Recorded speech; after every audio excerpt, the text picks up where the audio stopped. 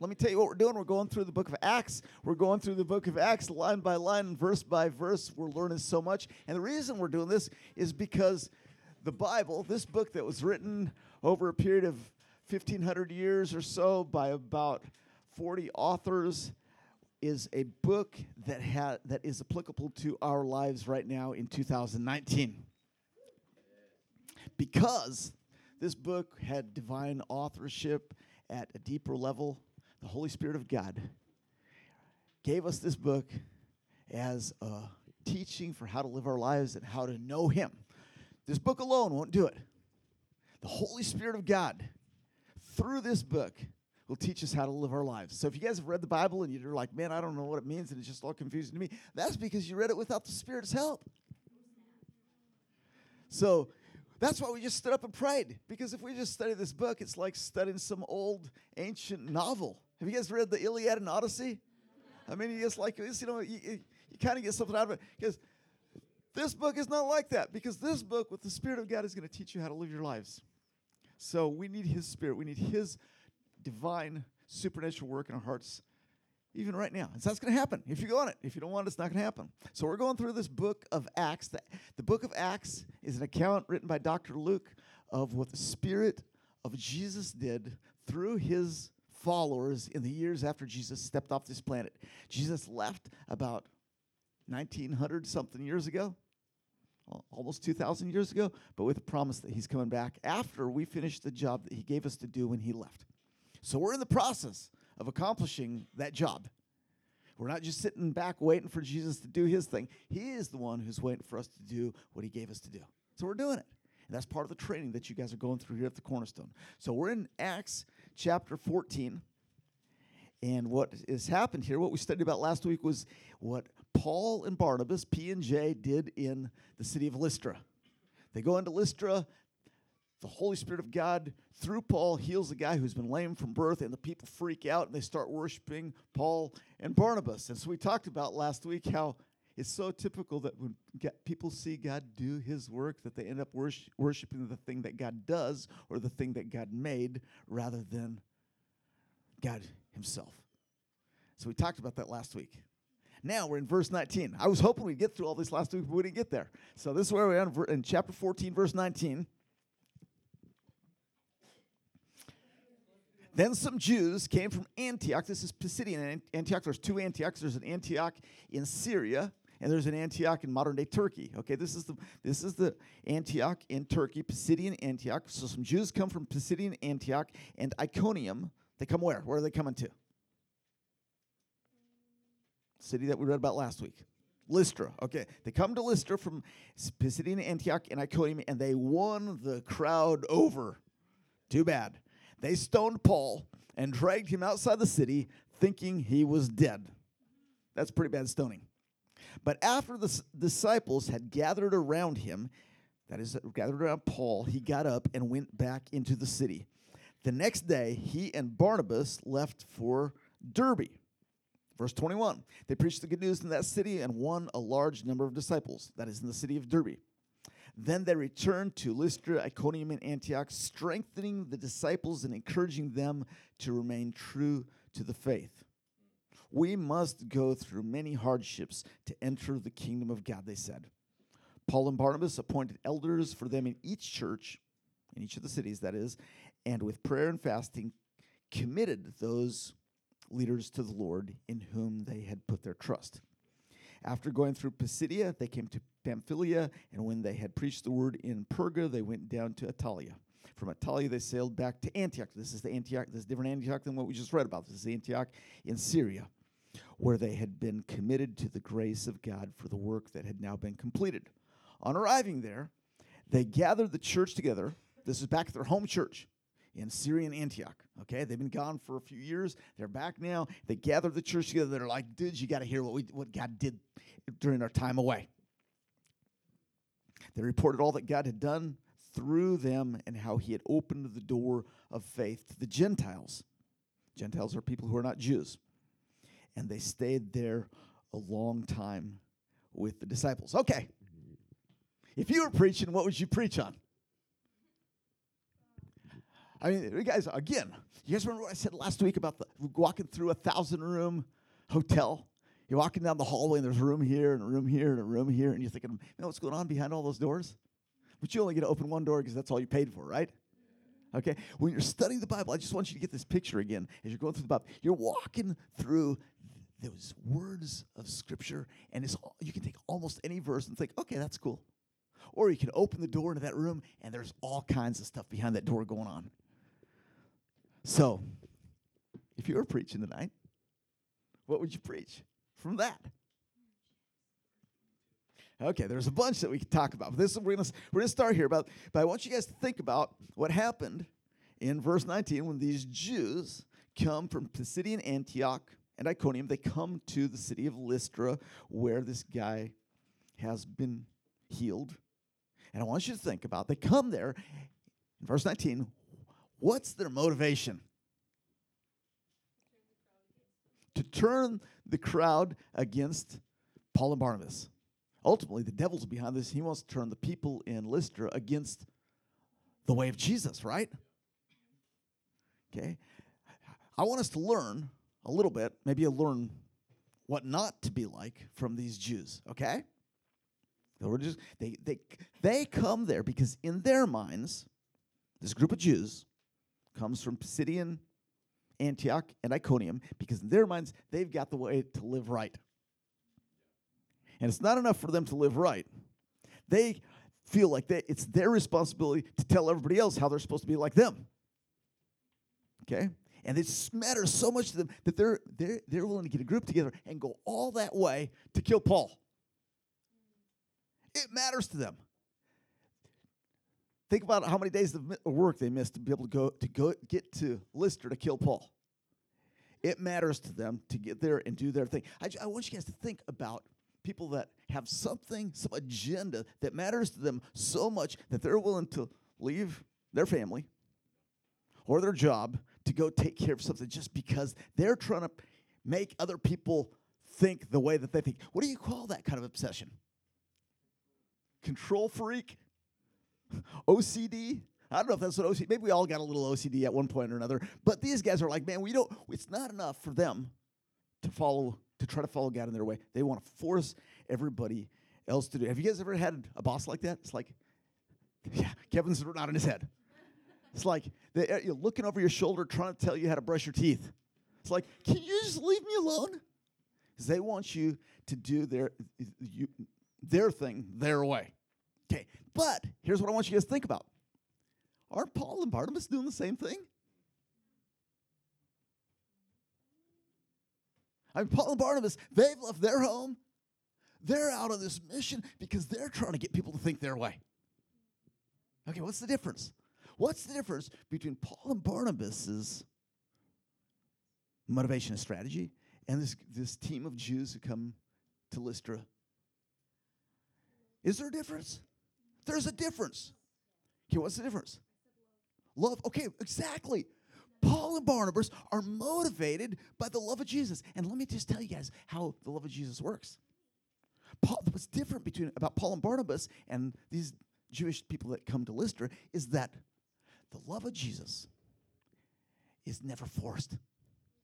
Never making people do what they don't want to do. The way of righteousness, the way of truth, the way of Jesus, guys, it must be chosen. And if you try to make people accept things they don't want to accept, they just go the other way. Think about, you guys remember Dean?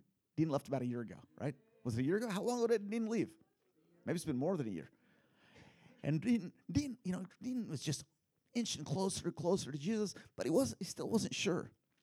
And just before he left to go back to Japan, he went to a church that some friends had invited him to. And after the service was over, it was a small church, the pastor sat him down and said, "Why don't you become a Christian?" He said, "Because I'm not sure I believe yet." And the pastor said, "You just need to believe." And Dean was like, "Well, if I don't believe, how can this has to make sense to me." And he put so much pressure on Dean that when Dean came to my house a couple days later, he's like, Steve, I don't want to go to any church like that ever again. You guys know what I'm talking about. Because the difference between how this group of Jews who came to Lystra did their work and the way that Paul and Barnabas was doing their work, the difference is that the truth of God can never be forced. And here's why. Because the truth of Jesus is all about a love relationship with him. And you can't force somebody to love what they don't want to love. In fact, this is just good advice for life. You can sometimes, this is actually worth writing down and living by. You can sometimes make people do what they don't want to do. But you can never make people love what they don't want to love. And if you try, they just get irritated. And some of you guys know what that's like because you've tried it with the girl. And some of you girls know what that's like because you had the guy try it. And some of you are laughing because you know what I'm talking about. If you fell in love with the guy, it was because he gave you the freedom to not. Right? The girls are nodding their heads. At least they're nodding their heads inside. It's the way it is. You can't force a person to love. I want you guys to see. Can you throw that picture up there? Okay. Have you guys seen people doing evangelism like this? How many of you, okay, raise your hand if you came to Jesus because of one of these posters.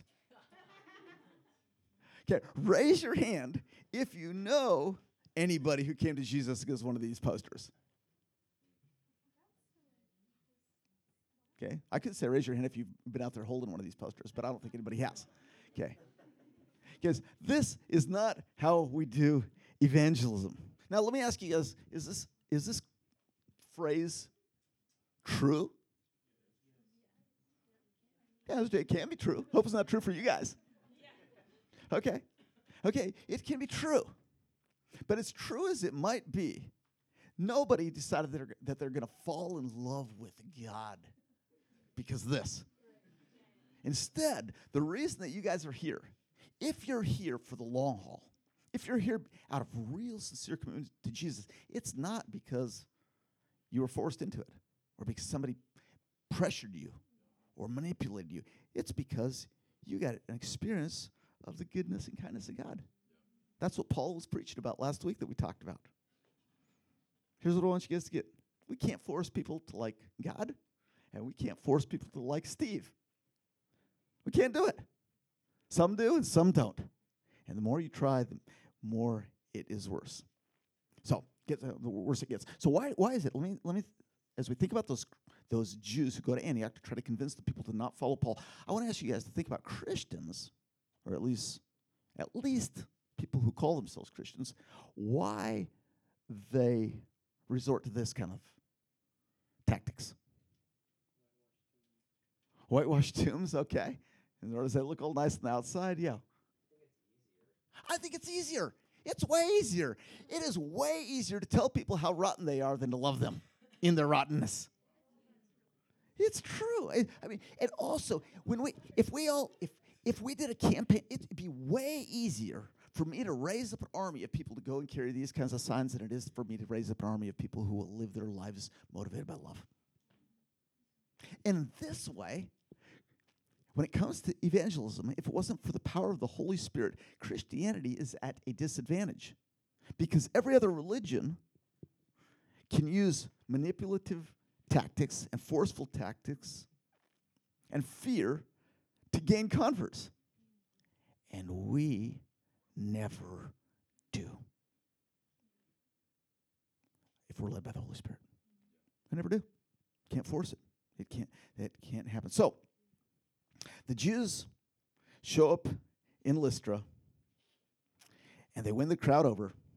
They stone Paul and drag him outside the city, thinking he is dead. Guys, here's the point of all that.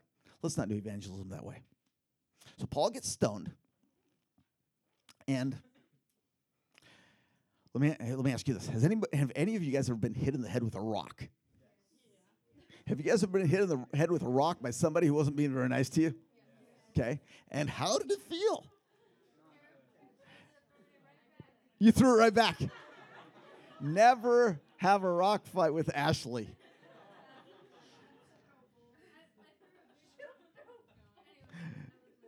You were little? Okay. What's the biggest rock that you had thrown in your head? Okay. Okay. How long? Here's my question. How long did it take for the rock injury to heal?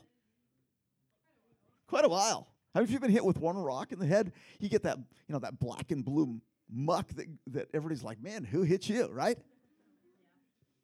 Okay, so think about what's happened to Paul. Paul gets hit in the head with a rock. He gets hit more than just in the head. He gets pounded by rocks, and it really, really hurts. And how do you think he looks the next day?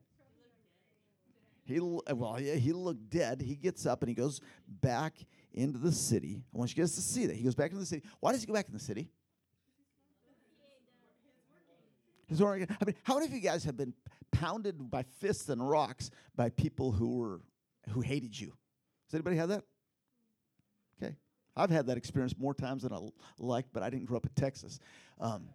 But, okay, when that happened, when that has happened to you, I mean, is your thought, oh, let me go back for more?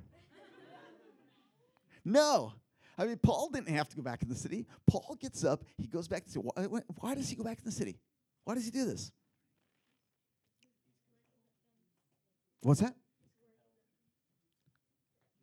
He's compelled because he's not given up. He is compelled by the love of Christ. For the love of Christ compels us, Paul says.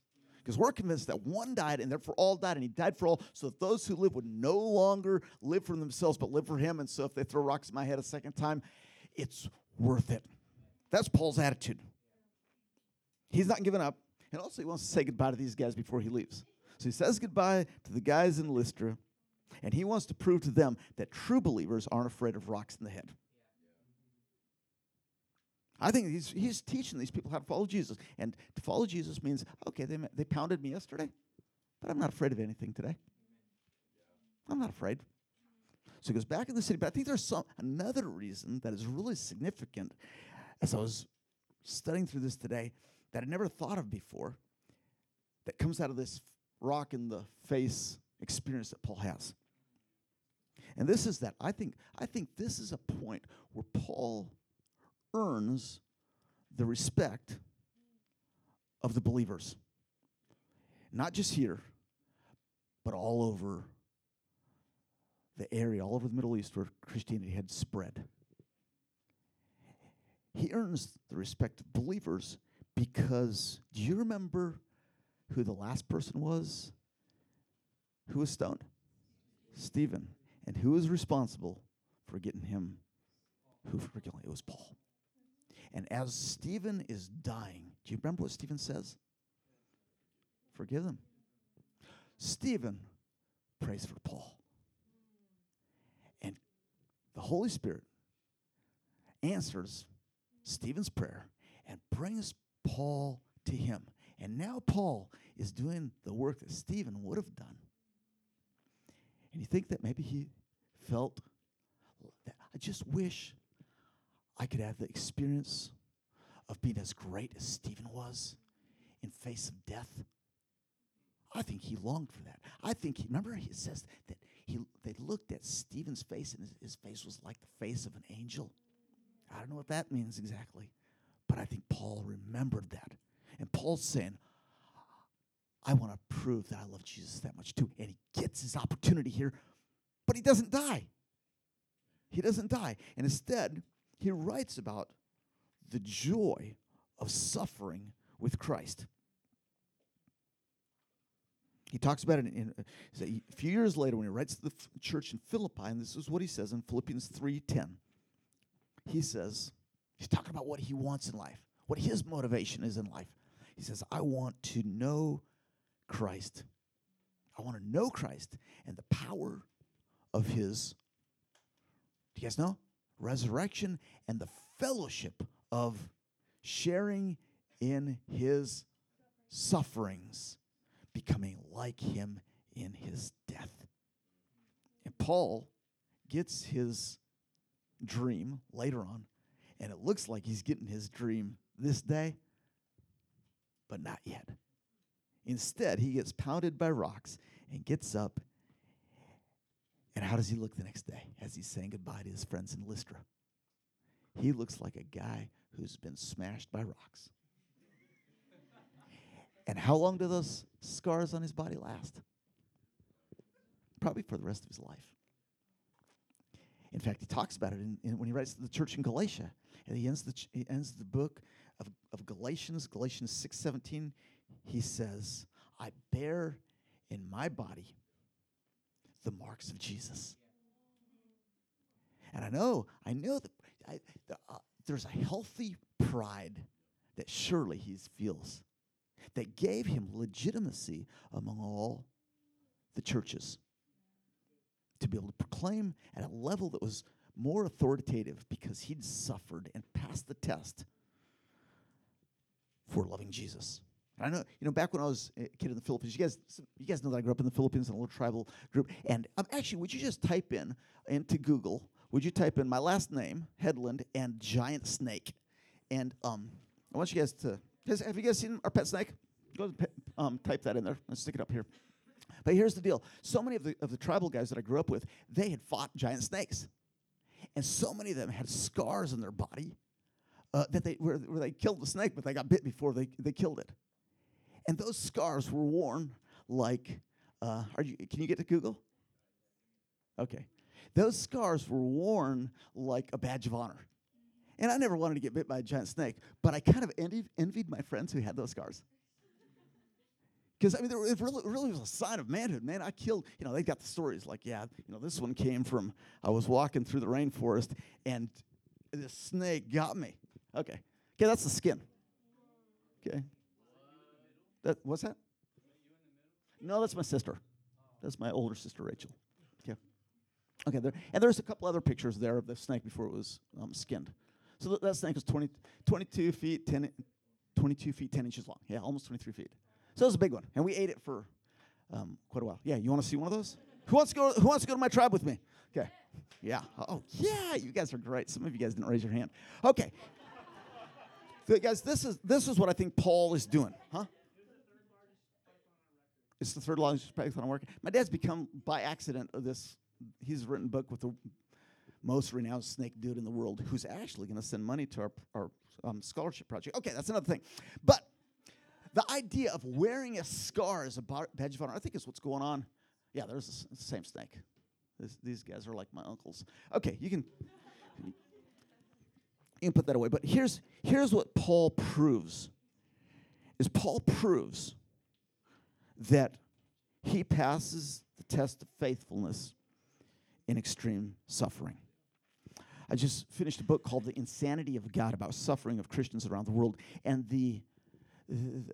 he tells of when he was with these church leaders, this underground church leaders in China, how you're really not an accepted leader. You're not really a recognized leader until you've spent time in prison. And no matter where you're in a Bible school, no matter what you've learned, if you haven't spent time in prison, the Chinese church does not look at you as a full-fledged leader, because everybody's going to go to jail is what they've got in mind. Everybody's going to spend time in prison if they're serious about following Jesus. So it's not a matter of if, it's a matter of when, if you're really serious about following him. And I thought, I want to do that. Yeah. I'm serious.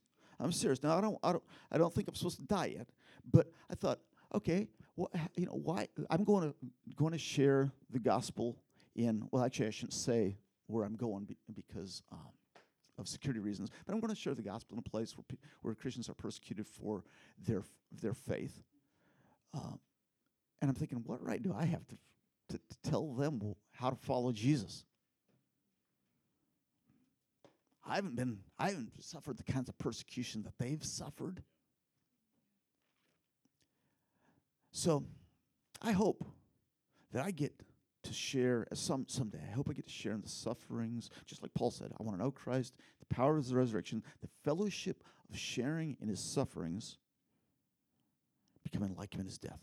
And I thought, I want to have that attitude. And Lord, would it be that I don't die in a nursing home? I die at the hands of people who I get to share your message with.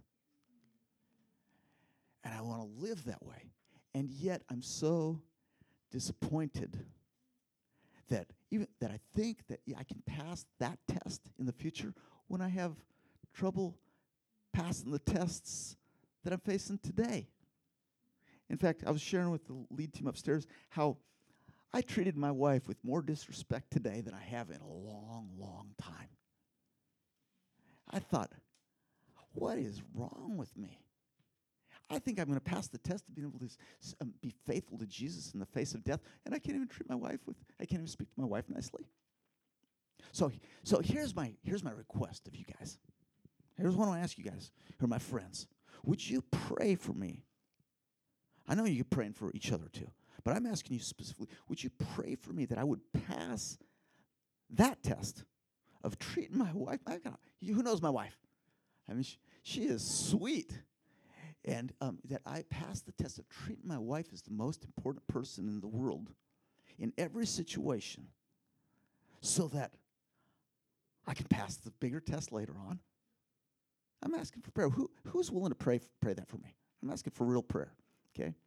Now, I know any one of us could stand up here and say, yeah, pray for me about some issue. But guys, the Lord has been refining my life for years and years. I'm not perfect yet. And I need to pass that test too. You can ask my wife how I'm doing. You can text her right now. How's Steve doing? Okay. She sent an emoji? Okay. Thank you. Okay. She's good. And I'm learning. Okay. So he leaves. Paul gets up, and the next day he and Barnabas leave for Derbe. Derbe's about 60 miles from Lystra. How long does it take to hike 60 miles? How long does it take to hike 60 miles after you've been pounded with rocks the day before? I mean, think about the most pain you've ever been in and having a hike. They hike for 60 miles. It's normally, what's that? It's about a 5-day walk, but under being stoned conditions, it might be 2 weeks. Okay? Why does Paul do it? Because the life of Christ compels them. It's worth whatever pain. Exactly. So verse 21, they preached the good news in that city, and they won a large number of disciples. And what do you think that Paul is thinking about while he's preaching the gospel there? You know what I think he's thinking about? This is what he's thinking about. He's thinking, I gave up too easy back in Lystra. I gave up too easy. I'm not done in Lystra. I'm not going to let some pain in my body stop me from preaching the gospel there. And so, look at what happens. He goes back, 60 miles back, another couple of weeks of hiking. You see the second part of verse 21? Then they returned to Lystra.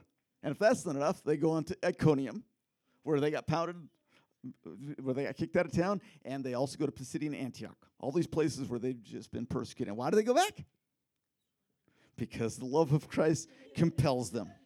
They go back, and they go back for two specific reasons. One is in verse 22. They go back to strengthen the disciples and encourage them to remain true to the faith. Do you guys see that? I would underline that.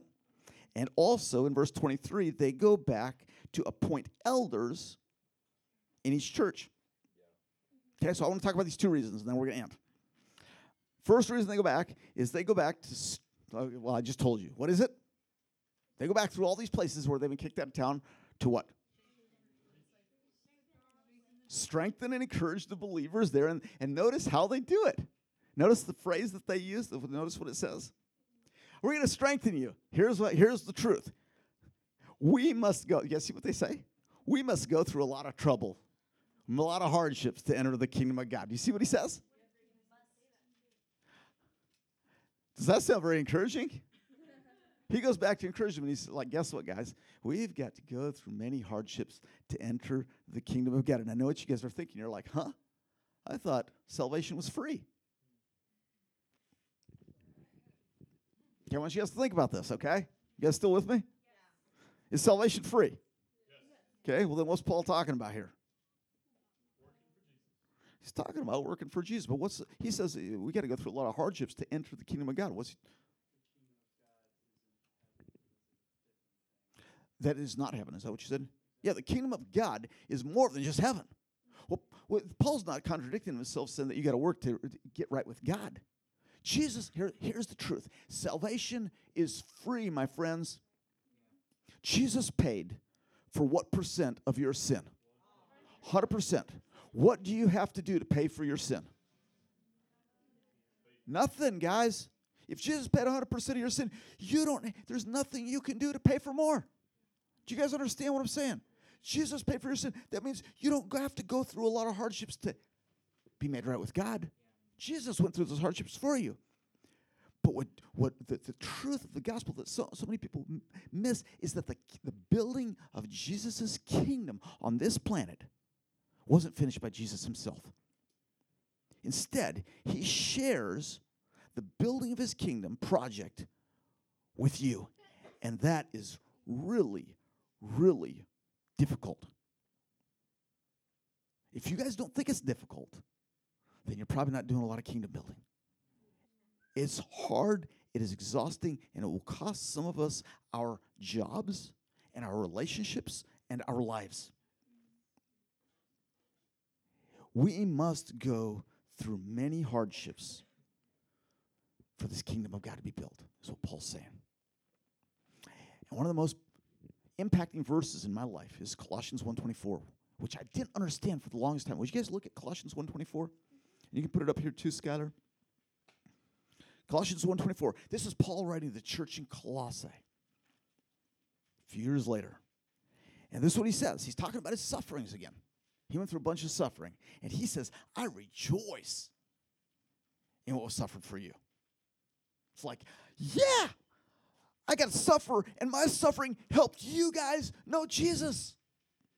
And he's excited about it. He rejoices in it. I rejoice in what was suffered for you, and I fill up in my flesh. That means in my body, in this physical body of mine, Paul's saying, I fill up in my flesh what is still lacking in regards to Christ's afflictions. And I read that for years and thought, lacking in regards to Christ's afflictions? What possibly could be lacking in Jesus' affliction? He said on the cross, it is finished. What more affliction would need to happen? And the answer is, for salvation, nothing. But for the people of the world to know the salvation that is available to them, it will cost you if you choose.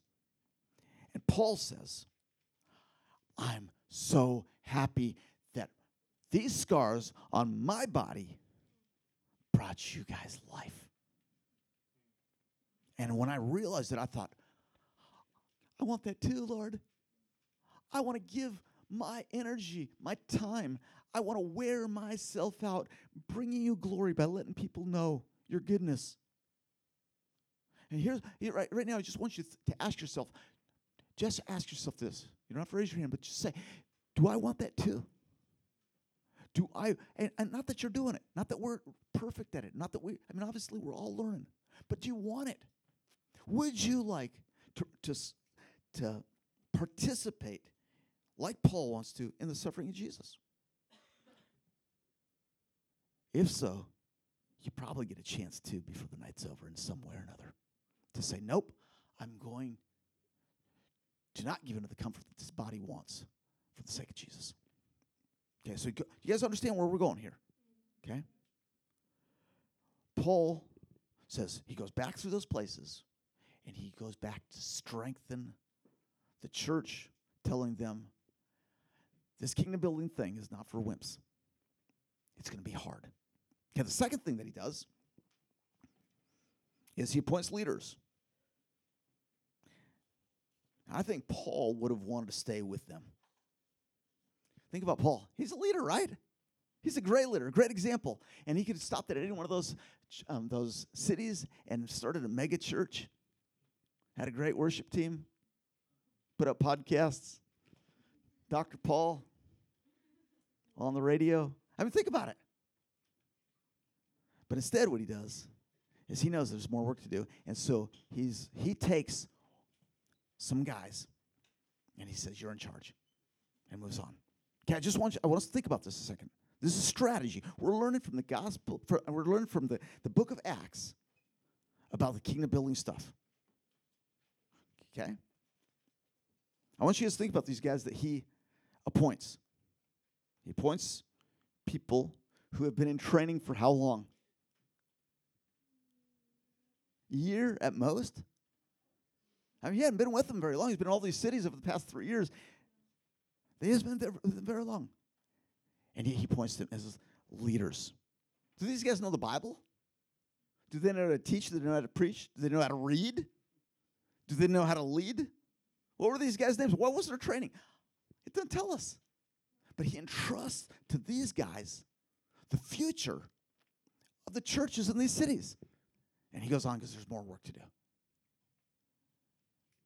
And I thought, that's really quick. He takes these guys who have just come to Jesus, who he's brought to the Lord, and he puts them in charge. And I thought, we need multiplication like that.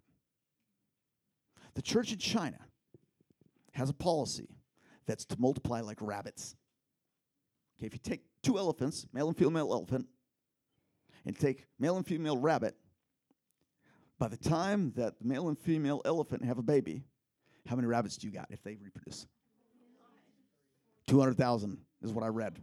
Okay, so the church in China has this mentality. The church in China has this mentality. You become a believer today.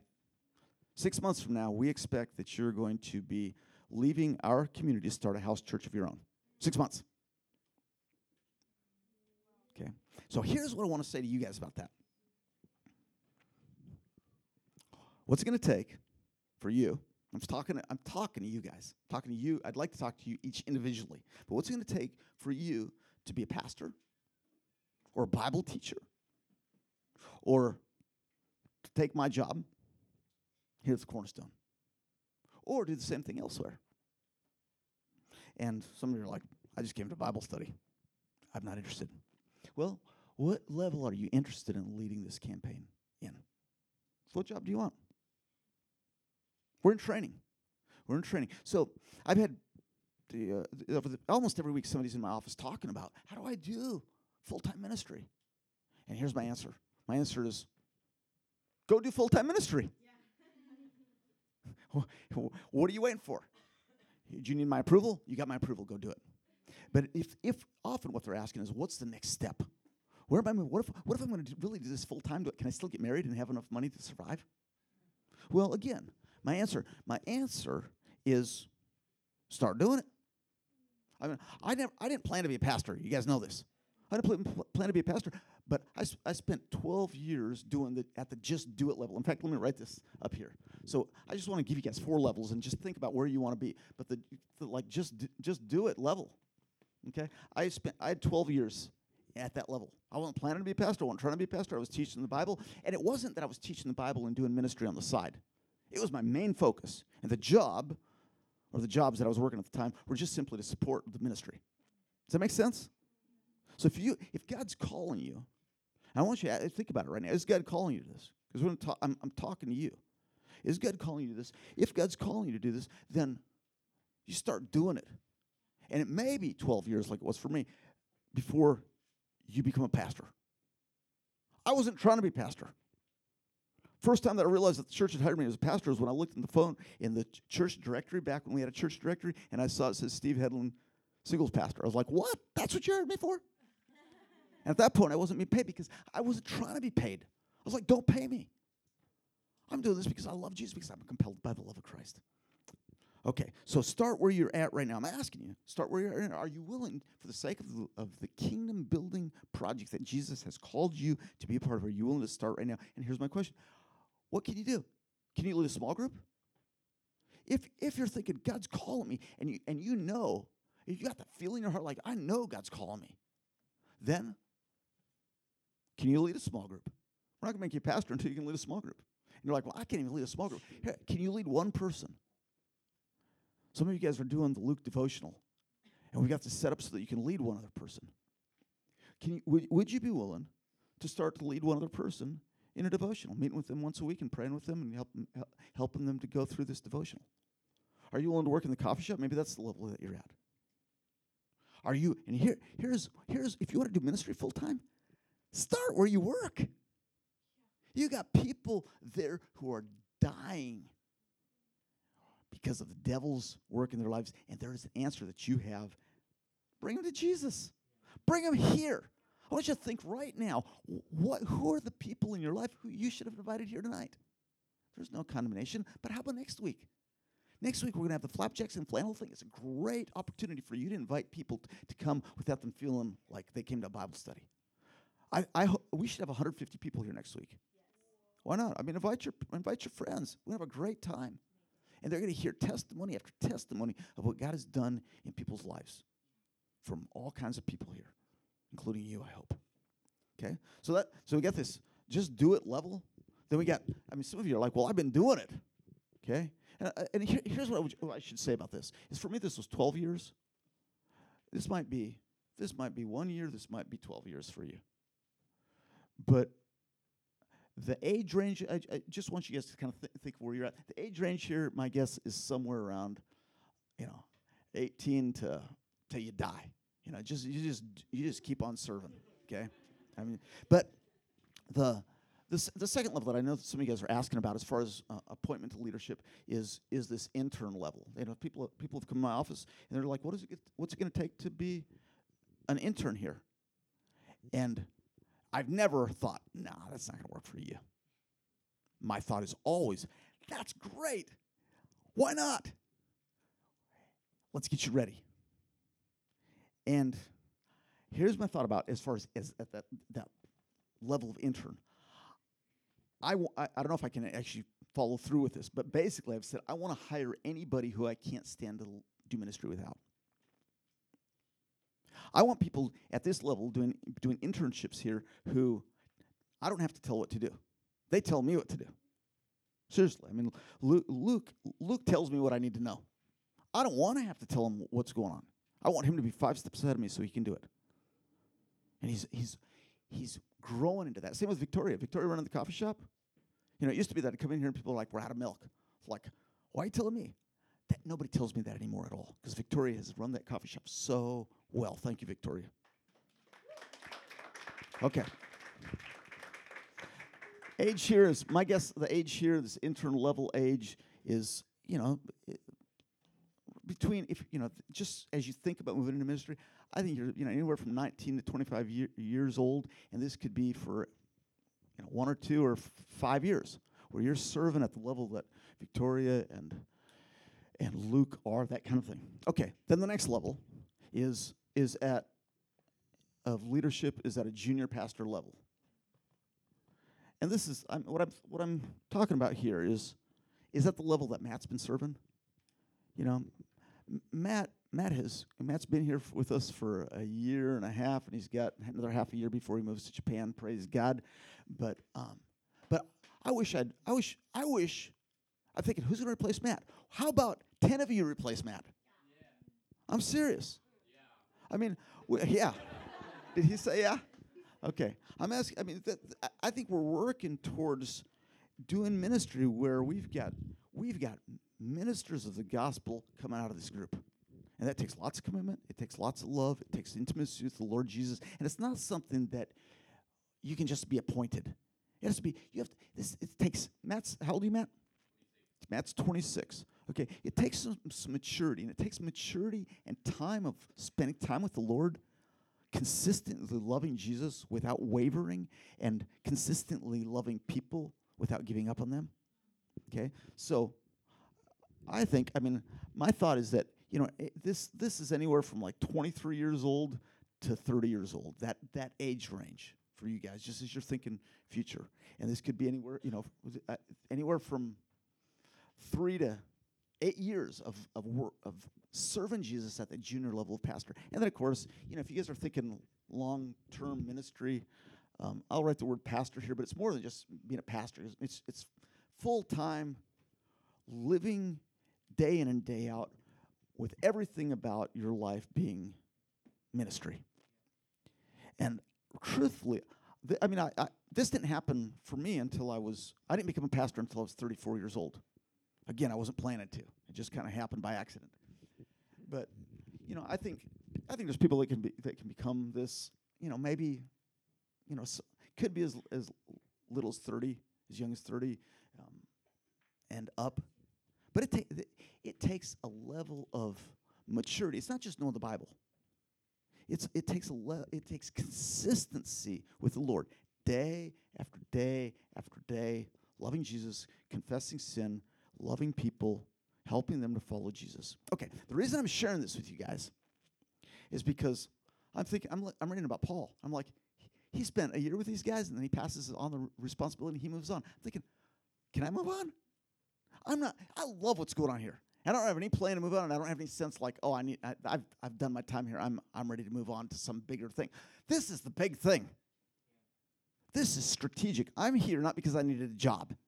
I'm here doing this because I'm trying to convince you guys that your life matters, and we're building a kingdom, and you are needed. God has gifted you and called you. And so tonight let's just close with this. Let's close with youth. Just go ahead and close your eyes. And I want you to ask yourself where you are, first of all, in this commitment of wanting to participate in the kingdom building of Jesus, even if it costs you.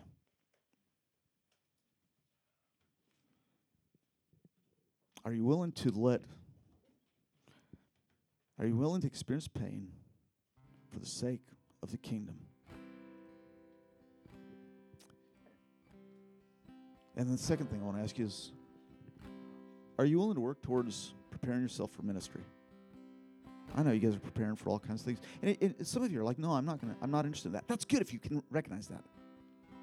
Some of you are like, no, I'm not preparing myself for ministry, but I'm preparing myself to fund ministry so that people can go overseas, so that we can finish this Great Commission.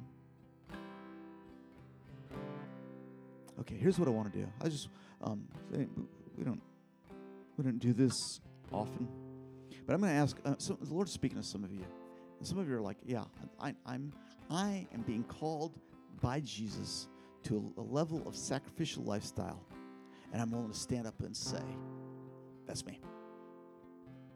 God's doing something in my heart tonight, and I am ready to say, yes, Lord, here I am, send me. So if that's you, I want to invite you to stand up. I want to pray for you.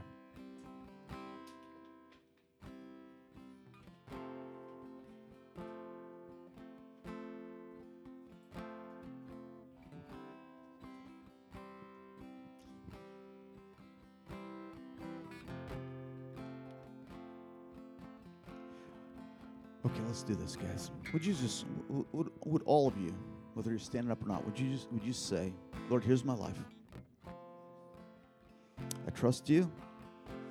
I want you to get maximum glory from me. Would you show me the way? Would you help me to be faithful, to love you and follow you?